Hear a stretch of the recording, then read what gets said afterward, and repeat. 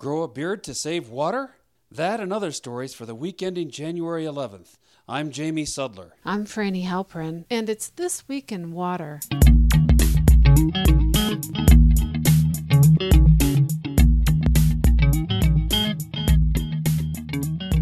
You would think that having safe, clean drinking water would be something that we could all agree on. After all, the Clean Water Act is one of the most successful pieces of environmental legislation in American history. But there's a phrase in the law that's been a persistent problem.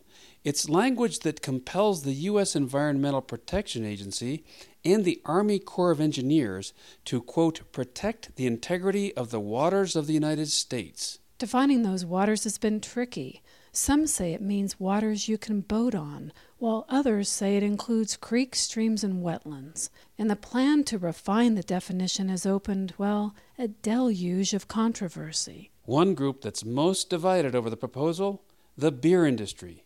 Brewers, it seems, are worried that the new regulations will drive up costs for farmers who grow the grains and hops critical to their beer. Farmers are worried that the new rules would create additional red tape as more land falls under the agency's oversight. They point to potential restrictions on fertilizer and pesticides as examples. But not all brewers are piling on.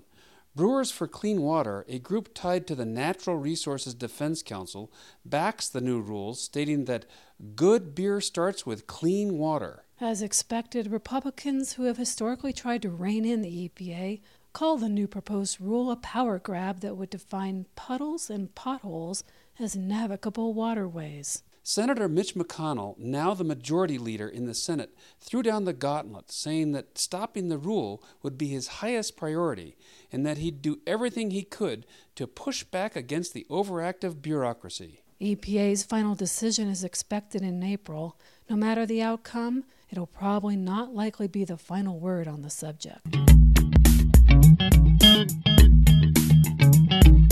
China is the world's second biggest economy, and much of the country's water and air is highly polluted.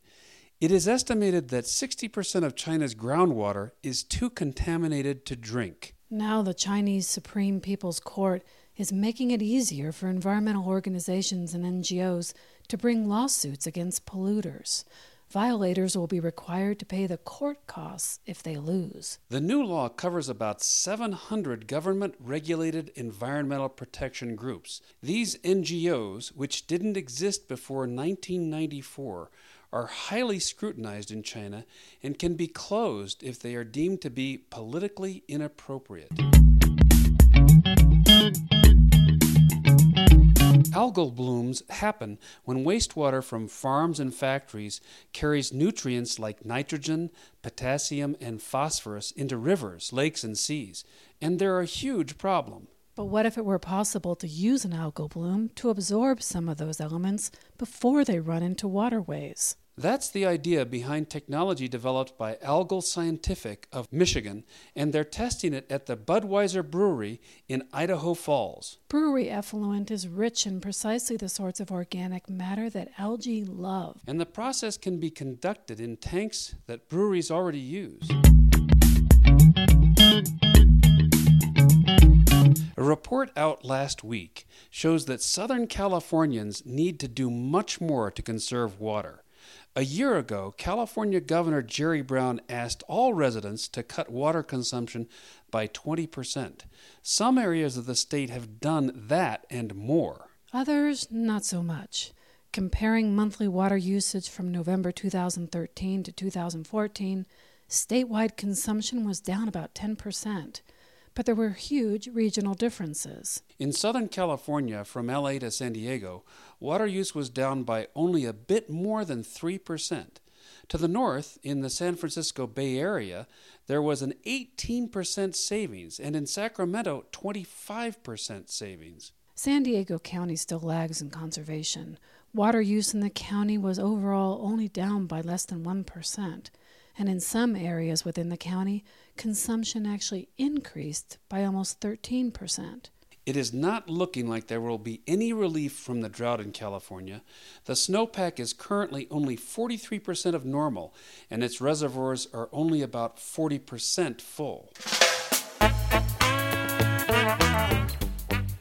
And speaking of California, the Sacramento Regional Water Authority has found a new villain in the battle against the drought, a razor. The water agency is inviting residents to skip shaving this winter and show off their drought faces. According to the utility, growing beards saves water, about 5 gallons per shave, so they want folks to flaunt their whiskers to show their support for conservation. And it's a contest. A few lucky drought faces will be featured on a digital billboard.